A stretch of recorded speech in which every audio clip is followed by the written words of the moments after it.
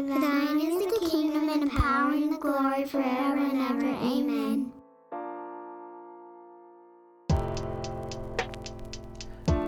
Welcome to the podcast. In and Through exists to equip the church to be hearers and doers of the word. My name is Tim Elmore, and I'm the senior pastor at Memorial Baptist Church, Stratford, Ontario. And I'm Marshall Morden, the associate pastor at Memorial Baptist. And I'm Alex Walker, the corporate ministry director at that same church. Yeah, and so here we are, getting not to the end, but close to the end of our Elements of a Worship Service series. There was a whole lot of hope in me that the end of this series would also be the beginning of the joining back together for our worship services. That was a pipe dream. It's going to be a while. Options to do some creative things. We'll work on those kinds of things. But man, the more we talk about these things, the more I miss them. Right. And I gotta say, even though I lived my entire life outside of quarantine, and even though I was 40, turning 41 before I ever heard the word social distancing, it didn't take me long for all of a sudden the whole thing of like everyone gathering into a room, tightly packed in, singing, started feeling like, oh, you know what? Why were we doing that ever to begin with? All of a sudden, it just feels like we were just asking for it, right? It doesn't take long for all these thoughts to come in your mind and just change the way you look at society as a whole. How terribly unhygienic were we? Are you guys feeling this? Are you like, you watch a movie and you're like, what are they doing? Look at all those people together. No, I was looking through stock images for something the other day, and I just see this photo of a packed concert, and I'm like, oh my goodness, that's so illegal. Right. Oh, my hope is that we will also get over it that quickly. Yeah. I'm kind of already over it, so. Yeah. So today we are going to be talking about the preaching element of the worship service. And in a lot of ways, without belittling other elements of the worship service, we're going to be talking about this is kind of the primacy of the service, right?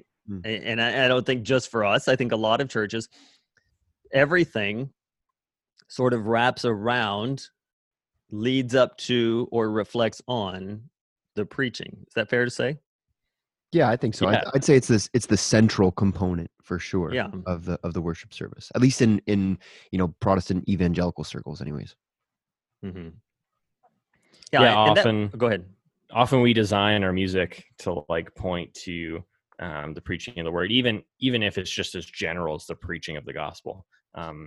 We design our services to make the preaching kind of this apex of the whole message of the morning.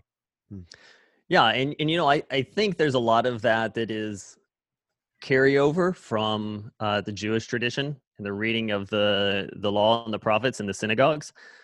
So that was very much a part of that tradition through the Old Testament, the intertestamental period, and then after the intertestamental period, we see it continuing in the New Testament.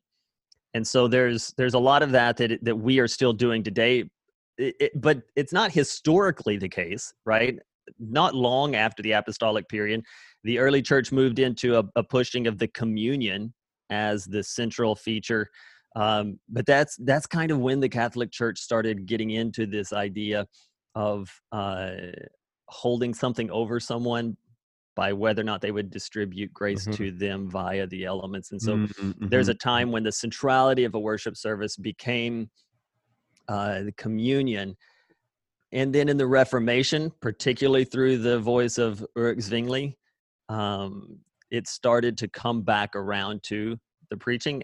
There's some confusion out there right now. There are a couple of people that are trying to say, hey, it was always communion and it needs to go back to communion. That's just not really historically the case. It's only historically the case if you start like in 2nd century and go up to the Reformation. You might be able to make an argument at that point. Going back into Scripture, it's not historically the case. And what happened in that one of the reasons Zwingli sort of brought things back through, and then Martin Luther with him, and certainly John Calvin after that, is that the congregation just became very unaware of Scripture and scriptural truth, right? And so biblical illiteracy and biblical ignorance, theological ignorance, just sort of became very prevalent, and people were showing up and getting their communion. But what they knew about God and the Word of God was very much weakened. And so since the Reformation in Protestant evangelicalism, there has been a big push to bring centrality back to preaching. Now, here's what we mean by centrality of preaching. We don't mean, hey, everybody, it's Tim time. Welcome to the main event. Yeah, that's a really common criticism of churches like ours that are focused on the preaching, is that it gives the pastor so much power to manipulate the congregation, and that when you focus on communion, it's all about Jesus. That's an oversimplification on both sides. It's the centrality of the preaching, not the centrality of the preacher. Yeah. Well, at least it should be, anyways. Should be. Right. I tell people all the time, one thing that I'm not concerned, there are a lot of churches that really battle with things like becoming cult of personality, right? You have this really charismatic, funny, good-looking guy on stage who just grabs people's attention, and what they're drawn to is him and not the message, and it becomes that cult of personality. I tell people all the time, that is something that I have never been worried about as a pastor. For all the things that you sort of guard your heart against and guard the congregation against, never have I ever felt like that was a need, because I barely have enough personality to carry myself through the day. The idea that I could carry an entire congregation is laughable, which is why you laughed. And I mean, you're humble to say you don't guard your heart against that kind of thing. But I do know that when you're preaching a message, your goal is not to share funny stories of, the Elmore household, right? You're trying to bring out from the Word what God has said to our church. Like, it's, you say you don't guard your heart, but you do have built in things in how you prep and design a message that set you apart from what's being said. Yeah, that's true.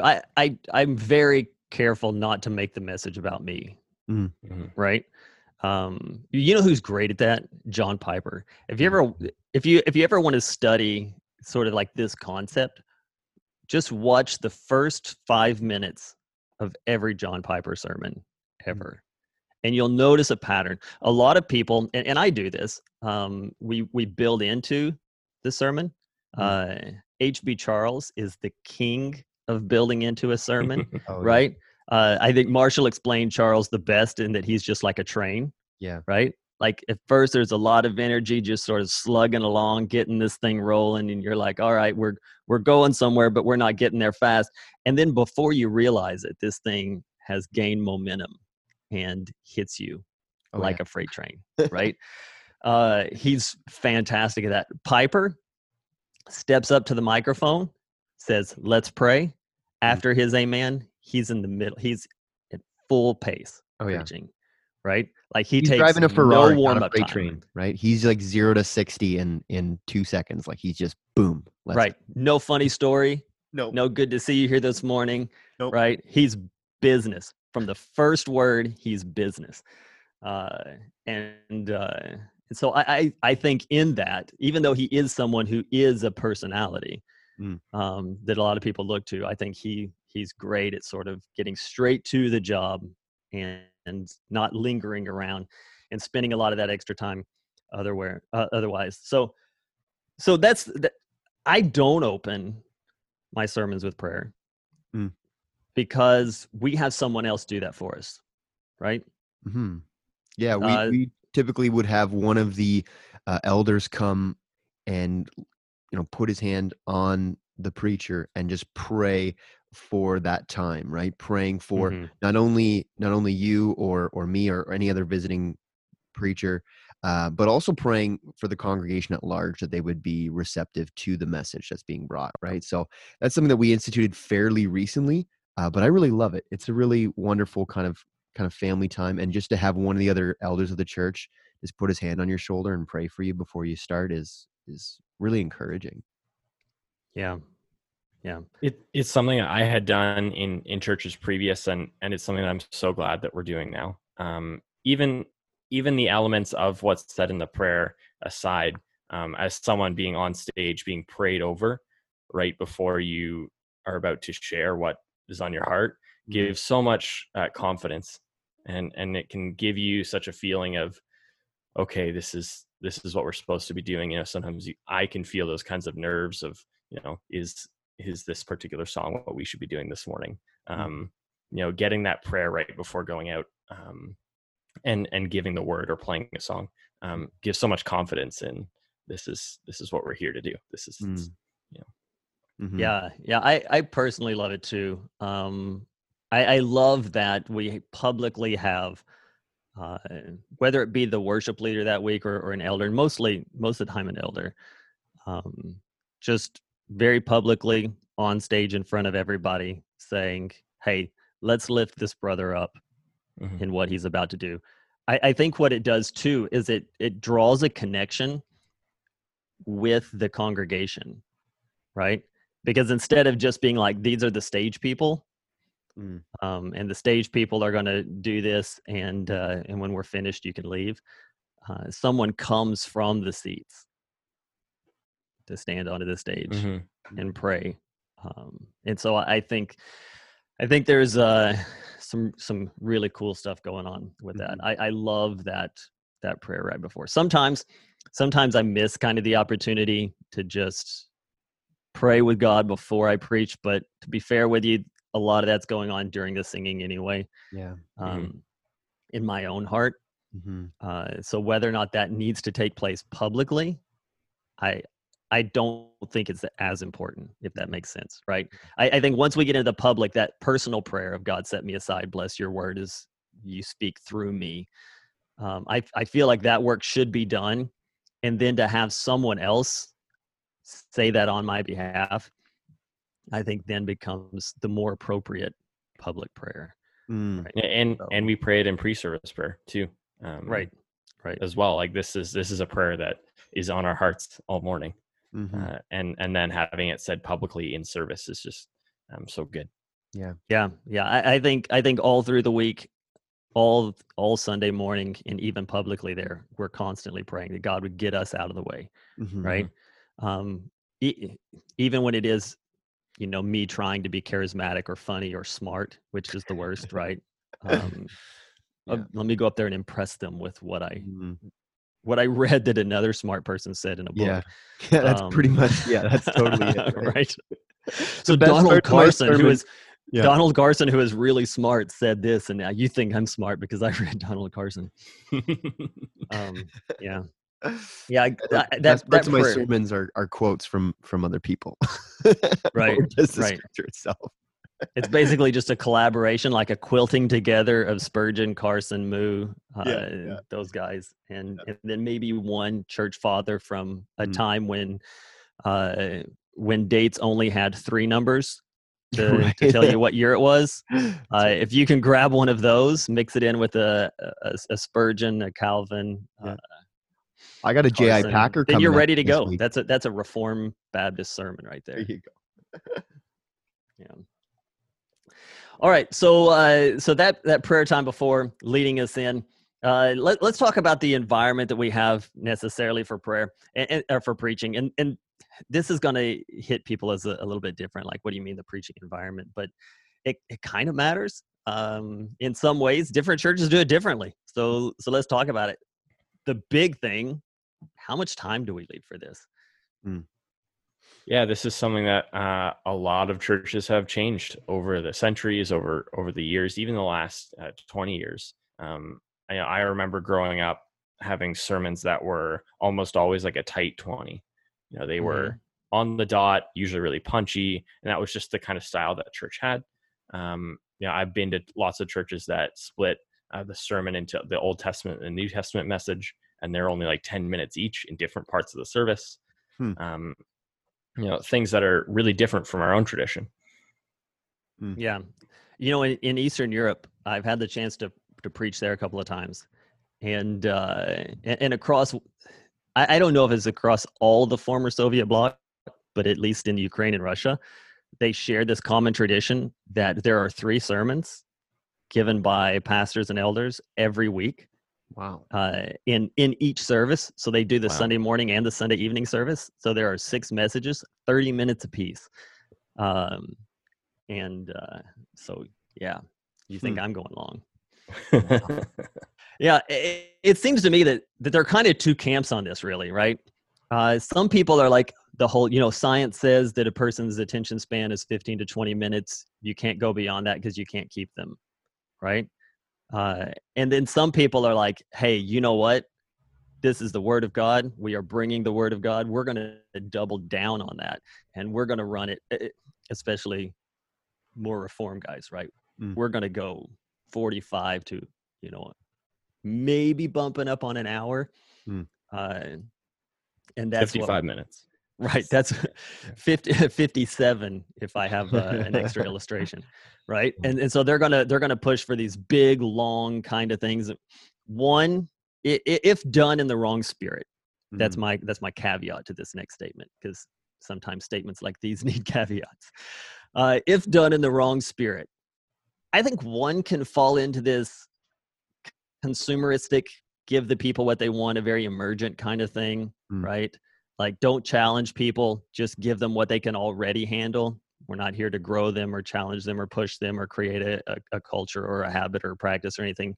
We're just going to drop it and move on. The other can get into a sort of the longer we're here, the more spiritual we are kind of a thing.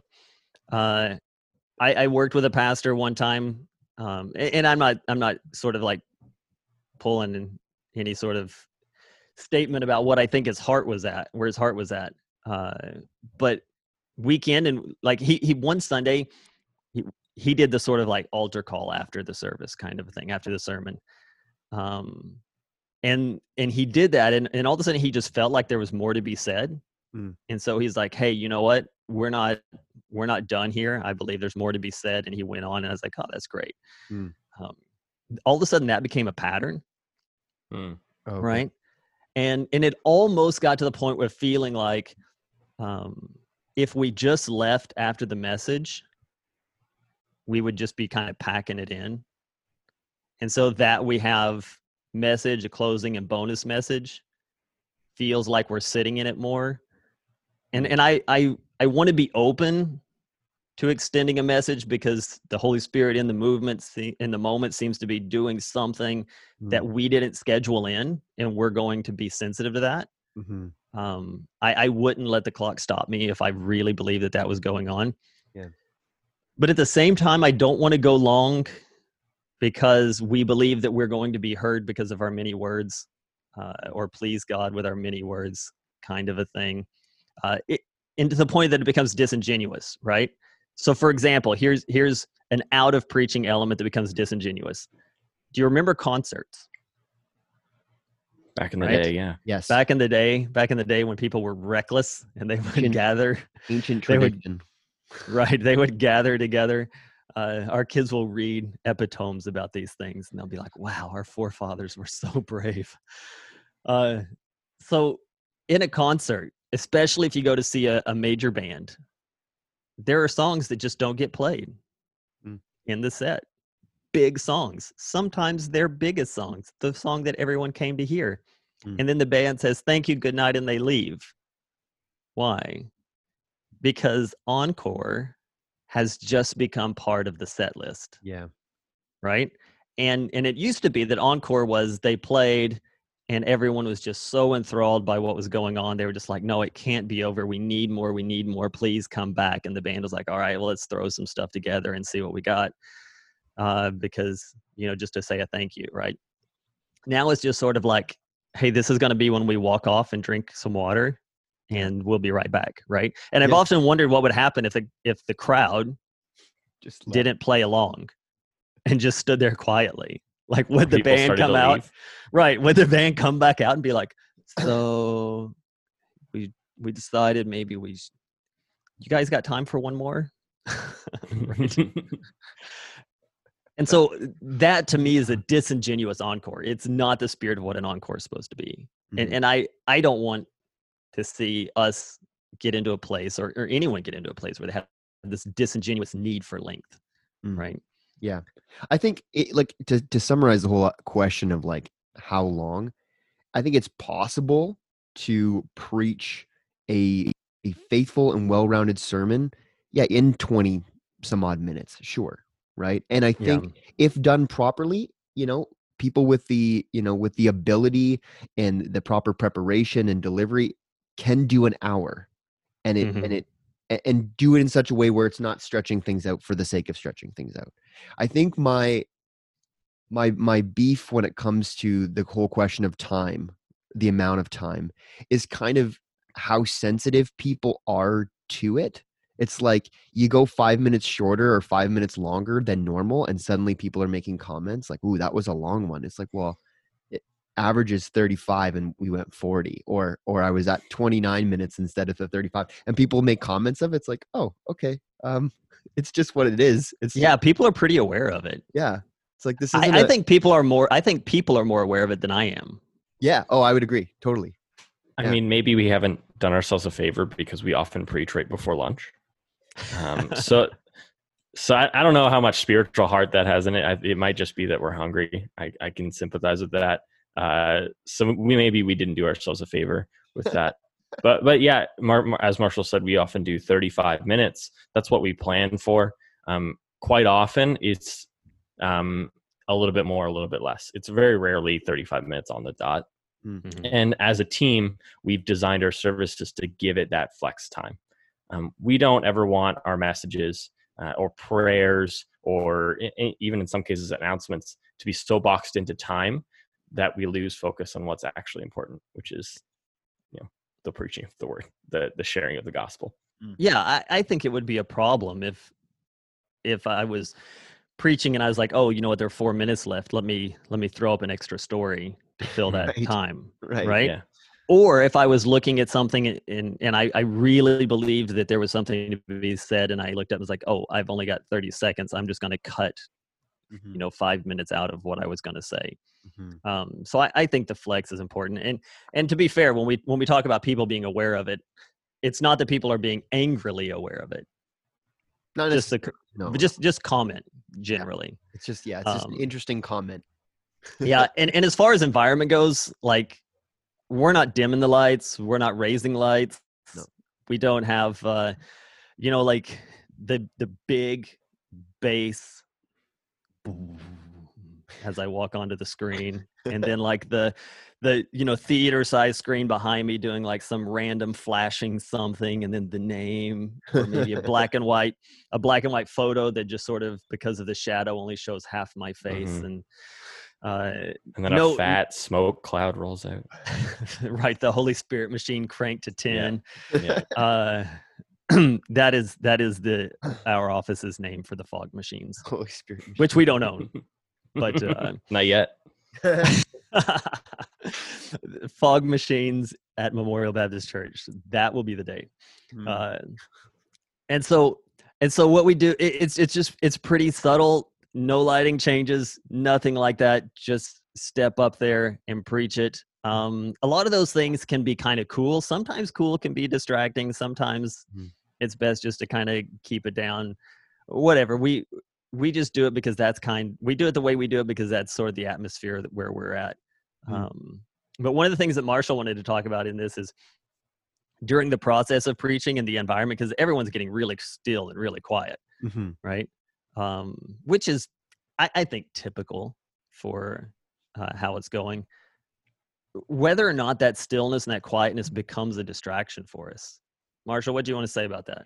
So, I know that at times, we have a culture where people are generally very quiet during the sermon. We don't have a lot of interaction necessarily from the congregation. The odd time you'll get a little something, but I know that oftentimes people are very sensitive to distractions that might be occurring. So let's say, they've not brought the baby down to the nursery, and the baby starts crying, and they're mortified, right? Or or one of the kids makes a comment or something, and whatever. There's 101 little things that might come up, and I think people are very, very concerned that is going to distract us, or even frustrate us or upset us. But like, I know for you and I both, like, those are just things that happen. Like, we can just kind of keep going. That is not really. Yeah, I think there's probably a threshold for that. Sure. Right? I mean, I'm like, if sure. somebody brought a beach ball and they just started, like, playing catch back and forth, right? Like, you'd be like,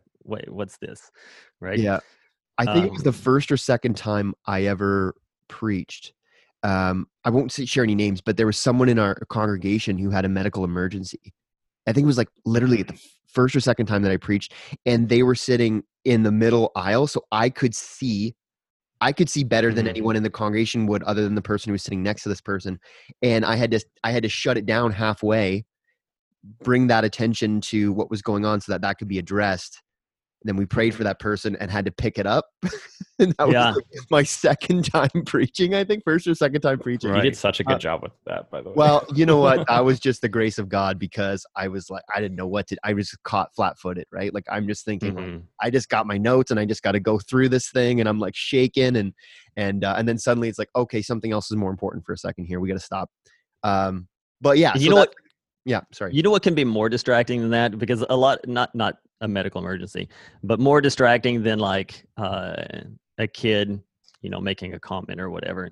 What can be more distracting than that is not necessarily noise or movement, but just a disconnectedness. Yeah. Right. I feel like I can roll with just about anything going on in the room. I've had some pretty crazy scenarios too of things that would happen sometimes on a regular basis. But if I'm preaching to a room and people are just sort of like staring at the walls or looking at their watches, or just sort of like sitting there with their head down in their lap and just not engaging at all, that's really distracting to me. Yeah. Right? Like, they're being still, they're being quiet, but they're completely disengaged. And that's tough for me. Yeah. Right. Well, don't get or back even into youth sleeping. Ministry then.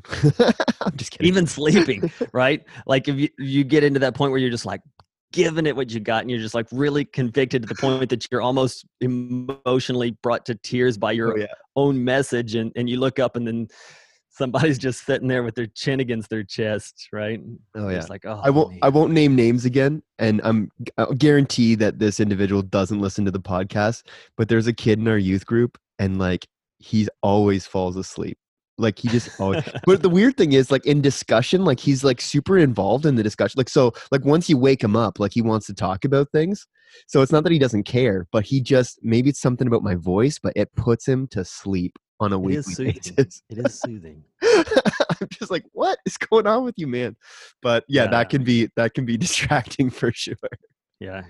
Good stuff, but I'm watching the clock and we got to get rolling. Okay. All right. Other things we wanted to talk about. That the preaching of the word of God. So when we talk about preaching, we're talking about taking the word of God, opening the word of God before people and saying, "Thus says the Lord." And this is how we ought to worship in accordance with this truth. Right? I think that is the foundational outline for every sermon that takes place at our church, right? So this is the word of God. This is our call to response, regardless of what it is. For this reason, and because we're down to one Sunday morning service, we don't do Wednesday night Bible studies or Sunday evening Bible studies. So we've talked about this in an earlier episode. But for this reason, we don't do a lot of guest speaker stuff, because a lot of times, even the best preachers that come for those things, if it ends up being a lot of slideshows of, this is where I've been, this is what I'm doing, all that kind of, it's not preaching the word. Yeah.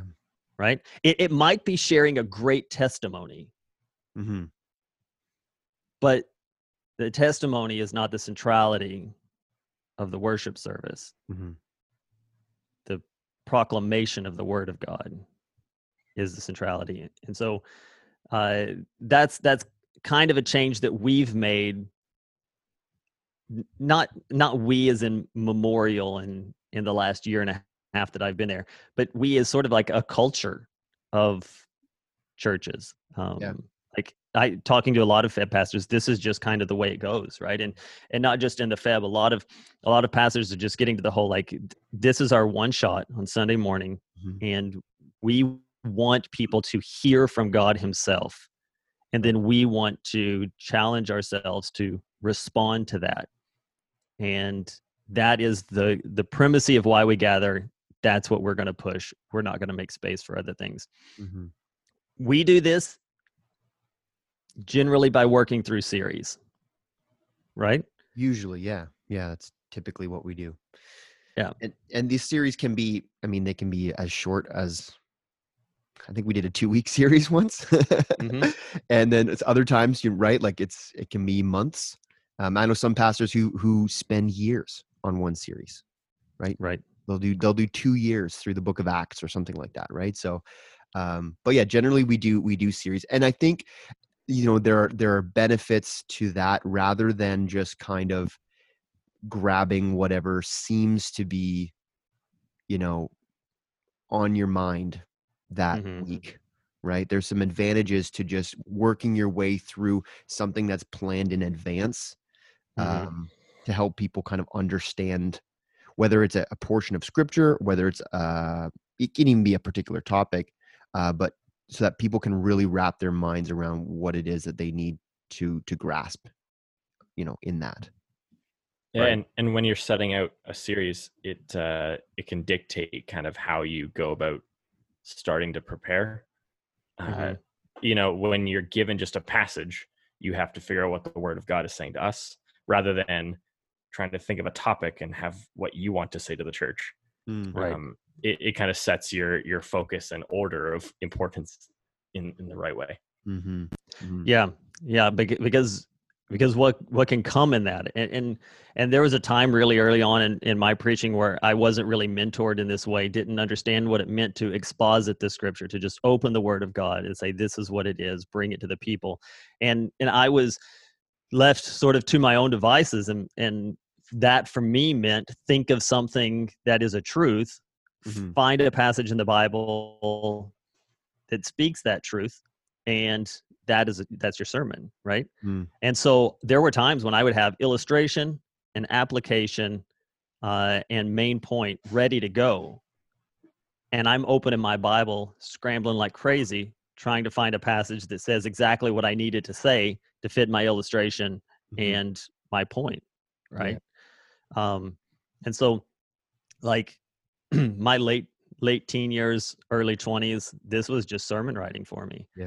And so I wish I could have skipped those years. Yeah, and that might have just come out of the predominant approach to preaching that, that was big kind of in the 90s. I mean, I can speak to the kind of the 90s, late 90s, early 2000s, right? Like when I was a kid, that seems to be kind of what a lot of guys did.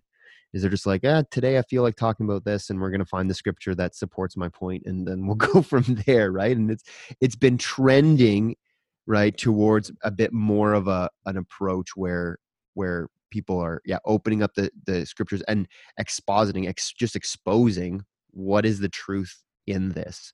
Right. And as for myself, speaking as like a novice preacher, it's actually really nice to just rely on that. It's like, I don't have to come up with something clever, right? I just have to open up the Bible and use the abilities and the knowledge that I have, as limited as they are at times, to just help communicate what the Word is saying to people in a relevant way, right? Like I don't have, like, thank goodness I don't have to, just like come up with catchy phrases, because I don't, thank goodness I don't have to like conjure up, emotional illustrations or personal stories. As I've shared before, I feel like I've had a pretty boring life. Like I don't have a lot of great personal stories to share, but that's not really a big part of my preaching, because my preaching is about just opening up the passage and explaining what it says. And so it's as a young guy, as a new guy, it makes my job a lot easier, actually. Yeah, sort of let me help you understand what the Bible's saying here. Yeah. Is a solid approach to expositional preaching, Mm-hmm. right? If someone wanted to argue that the sermon ought not be the central point of the service, mm-hmm. and they wanted to argue, like we said earlier, that maybe testimonies have the same value as a sermon, I would say that is true if your idea of a sermon is what we're talking about here, right? That it's not opening the Word of God and saying, this is what the Bible says, let's understand this together, right? But if instead it is, hey, here's a thought that came to me and here's a Bible verse that matches that. At that point, I would say all of those other things are on the table as equal. But if it is to open the Word of God, to read it together, and then just sort of sit in it and meditate on that out loud together, and to explain that, the depth and the breadth of whatever it is that might be said at this point about this passage. At that point, I think that's where you can argue this is the centrality of Scripture, because it's very Bible-focused, divine revelation delivered to mankind focused. And so how you develop your sermons and what your philosophy of what a sermon is really kind of dictates where you land on that, what is the centrality of the service, and what can and can't take place in a service, either alongside or outside of a sermon, right? Because I've like, so there was a thing going on a few years ago. Maybe it's still going on. I don't know. I don't hear about it much anymore. Where the big push was all art and creativity is given by God, and so when we practice art and creativity, we're worshiping.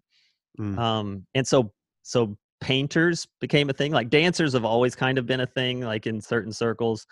Well, not always, for the last 200 years.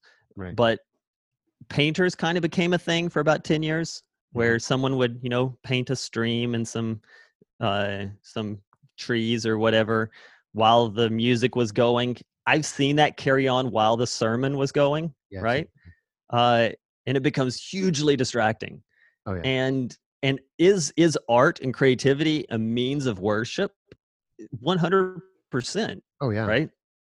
Does it rest alongside the presentation of the Word of God as equals, even to the point that we would multitask them? I have to say no. Yeah. Right? In that, I would argue this. I would say my offering to God, i.e. the painting, i.e. the sermon that comes from my own heart and whatever sort of popped into my head that week, my offering to God matters, but it is secondary to God's offering to me, his divine revelation. The two things are not co-equal. They're not interchangeable. We shouldn't multitask between the two. We set this time aside and we give it the space that it needs, right? So in considering that the primary thing is God's revelation to you, how do you handle preaching that in such a way that can be applicable to someone like me who's been a Christian my whole life, and also to the person who walked into the door for the first time? Yeah, no, that's a thing, right? And because not just that you would have people of varying degrees of theological understanding or personal relationship, because you want to be careful of things like Christianese, but at the same time you don't want to not use it, right? Like I think it's important that we understand as Christians what propitiation means. Yeah. And atonement and sanctification and justification. I'm always going to preach these words because these are important things for us to understand. But at the same time, I understand that a lot of people don't just sort of walk in with that knowledge, right? Even if you're more educated than everyone else in the room, right? Like maybe someone who's never believed, never been to church, walking in the first time, but they're a lawyer, right? A lawyer might be a bad example because maybe they're going to understand. Let's go engineer. Yeah, an engineer, right? And maybe things like propitiation just don't mean anything to you. right? So what do? You explain the word, you use it, then you define it, and then you use it again. And if you feel like you need to, you define it again at some point, so that people are learning and you're bringing them along. Because not only, I mean, there are varying degrees of experience with Scripture. There are varying degrees of literacy in the room, right? Like you can talk over a room's head. Sometimes this happens. To be honest with you, this happens to pastors who maybe spend all their time in their study, or maybe to young pastors who are in seminary and sort of like eager to show people that they're learning something. Yeah. Right. It's like they're writing the sermon for their seminary profs, right? Right. To get a good grade. It's like, well, it's not the context here. Yeah. Yeah. So you can talk over, but you can also talk under. Yeah. Right. Oh, that's frustrating too as a congregant when, you're like, okay, this message would be great in the Sunday school class. Like we're adults here. Like, that can be frustrating too.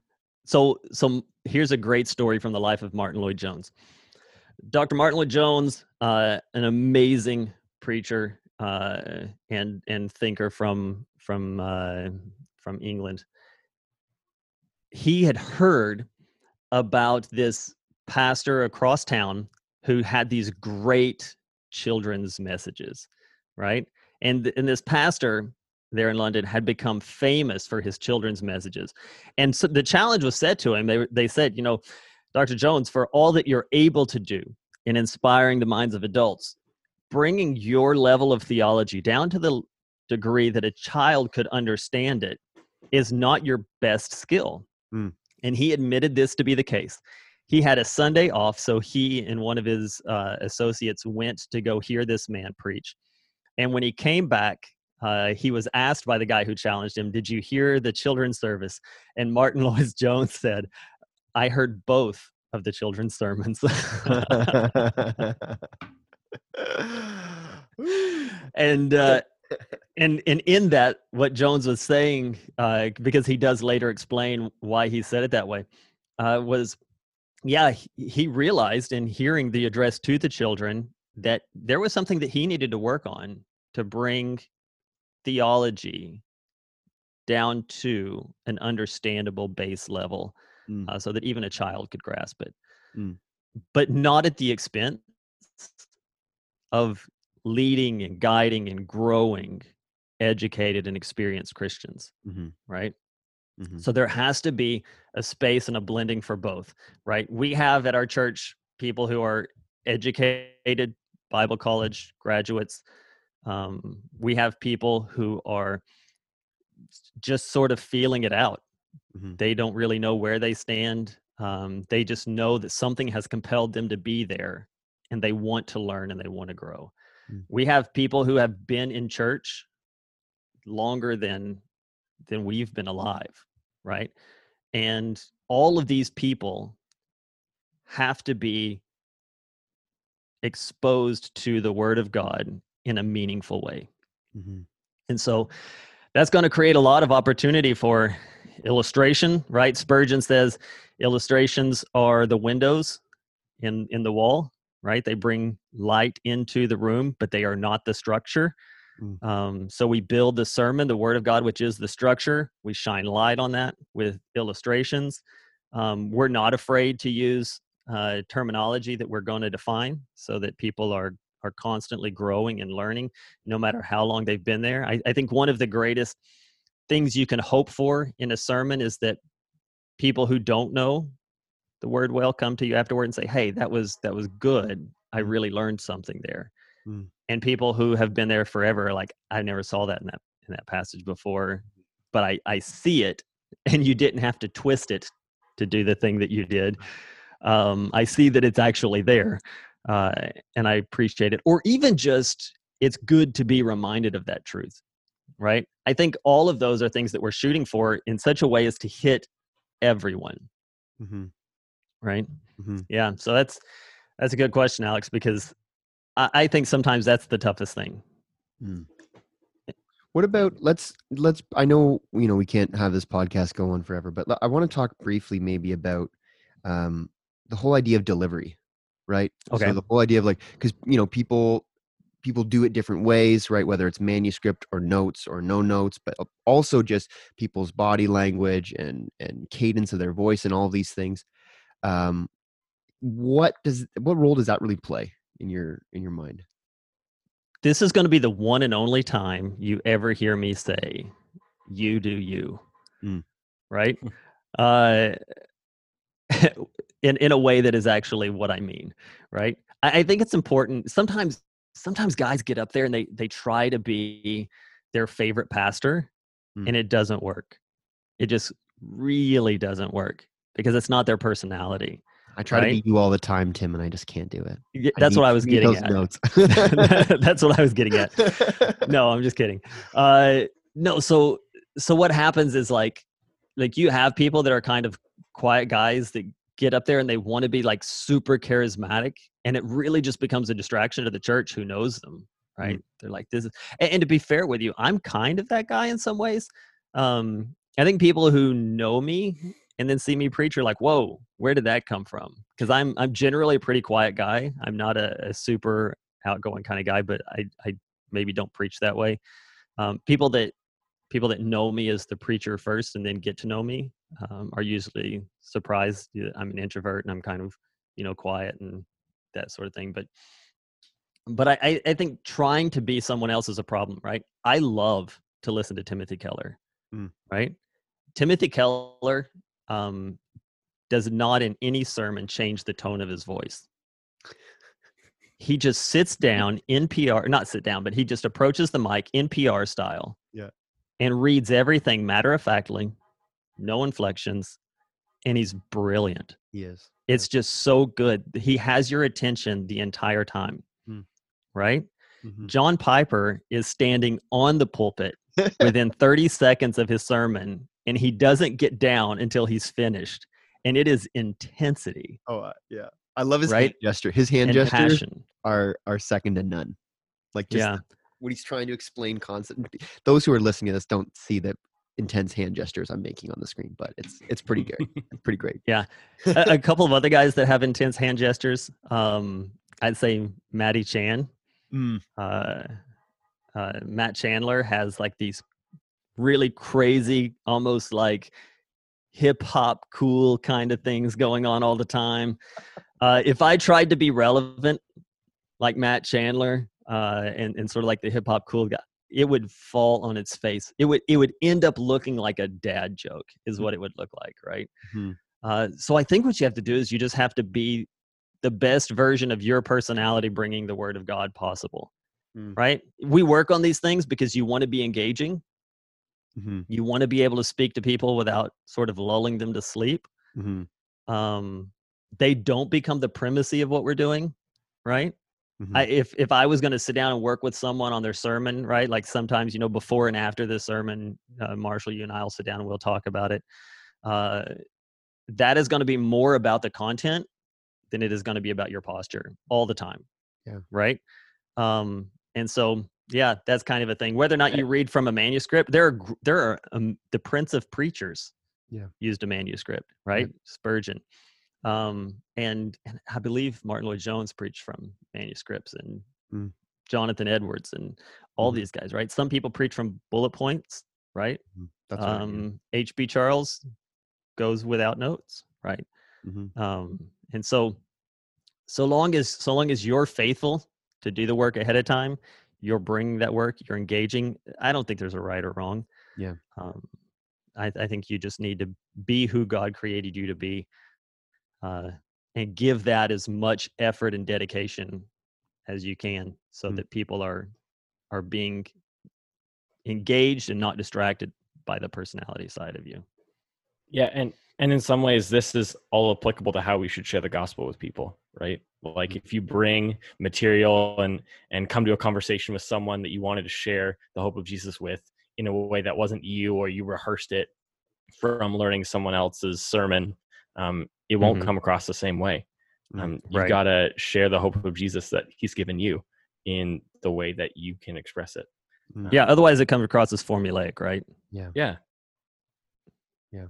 And I don't think Jesus ever did that, right? Like Jesus didn't have formula. We don't see in his ministry him going through the same presentation or the same major points over and over again, right? He spoke to the situation according to what the situation needed, right? But on the issue of the gospel, this is a good point that Marshall brought up. So Marshall, I'm gonna let you run with this. Does every sermon preach the gospel? Yes and no. So this is the tough thing, right? Because some people have this expectation that, you know, the kind of the full gospel message, from like the fallenness of mankind to the hope of the resurrection and everything in between, the substitutionary atonement, needs to be spelled out every single Sunday morning, regardless of what the passage is and what. And the reality is that sometimes that just doesn't happen. Like, it just doesn't, it doesn't fit, doesn't speak to what that passage is talking about. And although, you know, the hope of the gospel are, you know, is central to our faith, it's not necessarily the central theme to every single passage, right? God's revelation is broader than that. So sometimes we're going to be reading a passage that is definitely connected to that idea, and we definitely want to use it and grab it. And sometimes we're going to be talking about something else, but it's related to that, and it will give us a good kind of transition. But at times, you know, the passage is talking about what God wants us to do and what he wants us not to do. Right. And you don't necessarily have this like beeline to the cross opportunity every single time. And so some people, you know, people have different views on how you should approach that type of thing. I would just say there are times where if you make this hard shift to a, you know, gospel presentation, it can feel a bit contrived and it can feel disjointed.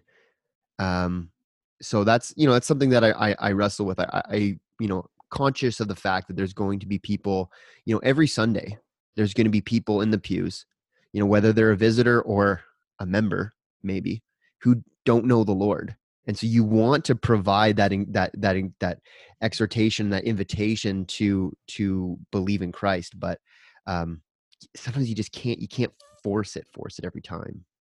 Right. And that was Piper's point at Together for the Gospel this year, right?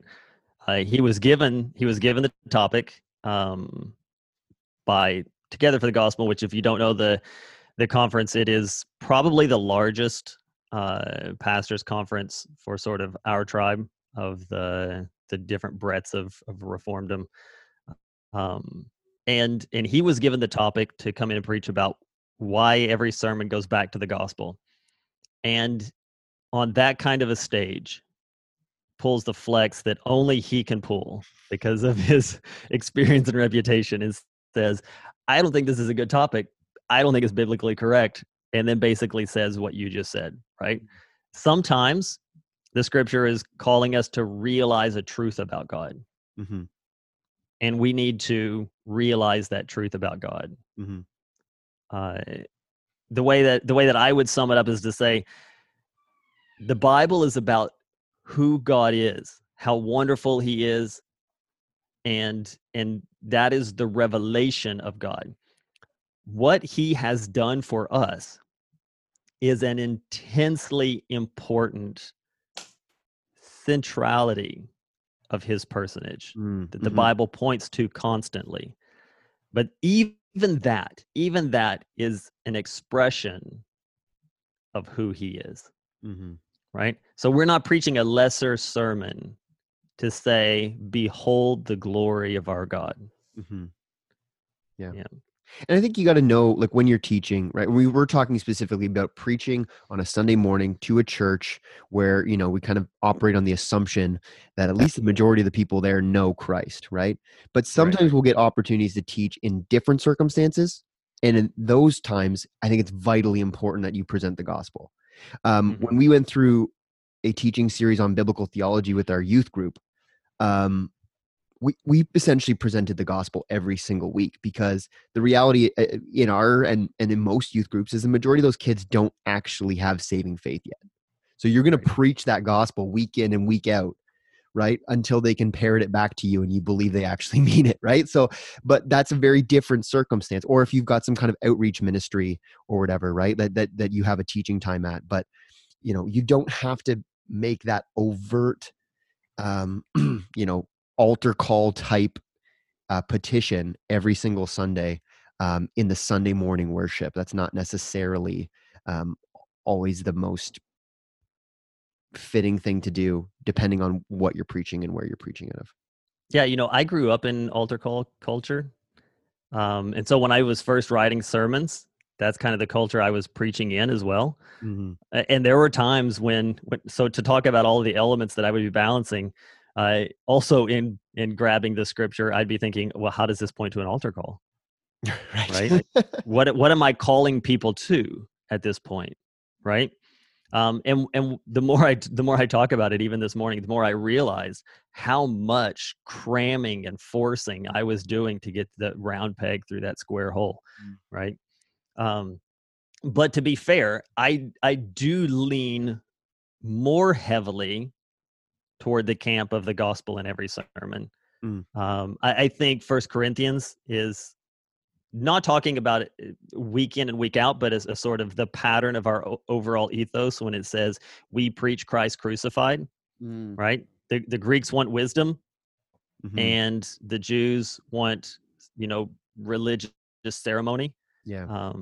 But we preach Christ crucified, who is a stumbling block to those who think everything needs to be from logic and earthly wisdom, and he's going to be something less ceremonial and personally religious than what the Jews are looking for, right? That's maybe a paraphrasing of what's going on there. But that we would always preach Christ crucified. So here's how I would do that. I wouldn't necessarily do it in the sermon in such a way as that I'm going to sort of beeline, right? I mean, even my personal favorite, right? Spurgeon will argue, right? Like you open the Bible and you race to the cross. I think in an application, there's opportunity to do this. So when I'm wrapping up, I always want to wrap up with multiple options on how we respond to this. I never say, this is the message that God has given to us, this is how we respond. Because I understand that we're a dynamic group, right? Some people are hearing this and this is their lives. They're living this thing, right? Some people are in the seat, but their hearts aren't in what it is that they claim to believe, and they need to be called to repent of that and move into this. And some people are sitting there going, you know what? I came here because my grandma wanted me to come here today, and it's just to make her happy. This has nothing to do with my claims at all. And so everyone needs to be spoken to in that, right? So if it is a sermon that is just about, like when we did names of God, the glory of God, the majesty of God, the personage of God, and that we're just supposed to sort of sit and receive that, then maybe in that I would say to that person, this is, in the wrap up, this is more than just acknowledging that he exists. This is acknowledging that this kind of a God has taken an opportunity to know us. And then I would bring in a gospel element there. Or if it's an imperative, because a lot of times our sermons are going to be imperative, do this. I would be very clear to say Christianity is not moralism. We do these things in response to the saving grace of the gospel that God has given to us. And so I would probably pull it out of the sermon and put it in that kind of wrap up prayer of response, because I like to try to guide those prayers of response. I feel like if I drop 3 or 4 things that people might pray in response, I'm going to hit a nerve somewhere along the lines of people say, you know what, that's the one that I'm hearing right now, and that's the direction that I am going to be praying in these next couple of minutes. But yeah, far be it from me to disagree with Spurgeon, but I don't think every text beelines to the gospel. I think Piper made some great points on that this year. All right, that's sermons. Next week we're going to talk about ordinances, baptisms, communions, nice, and the like. All right. So thanks for listening. This podcast is a resource at Memorial Baptist Church in Stratford, Ontario, and is produced by the one and only, the Alex Walker. Talk to you next time. Bye-bye. See ya.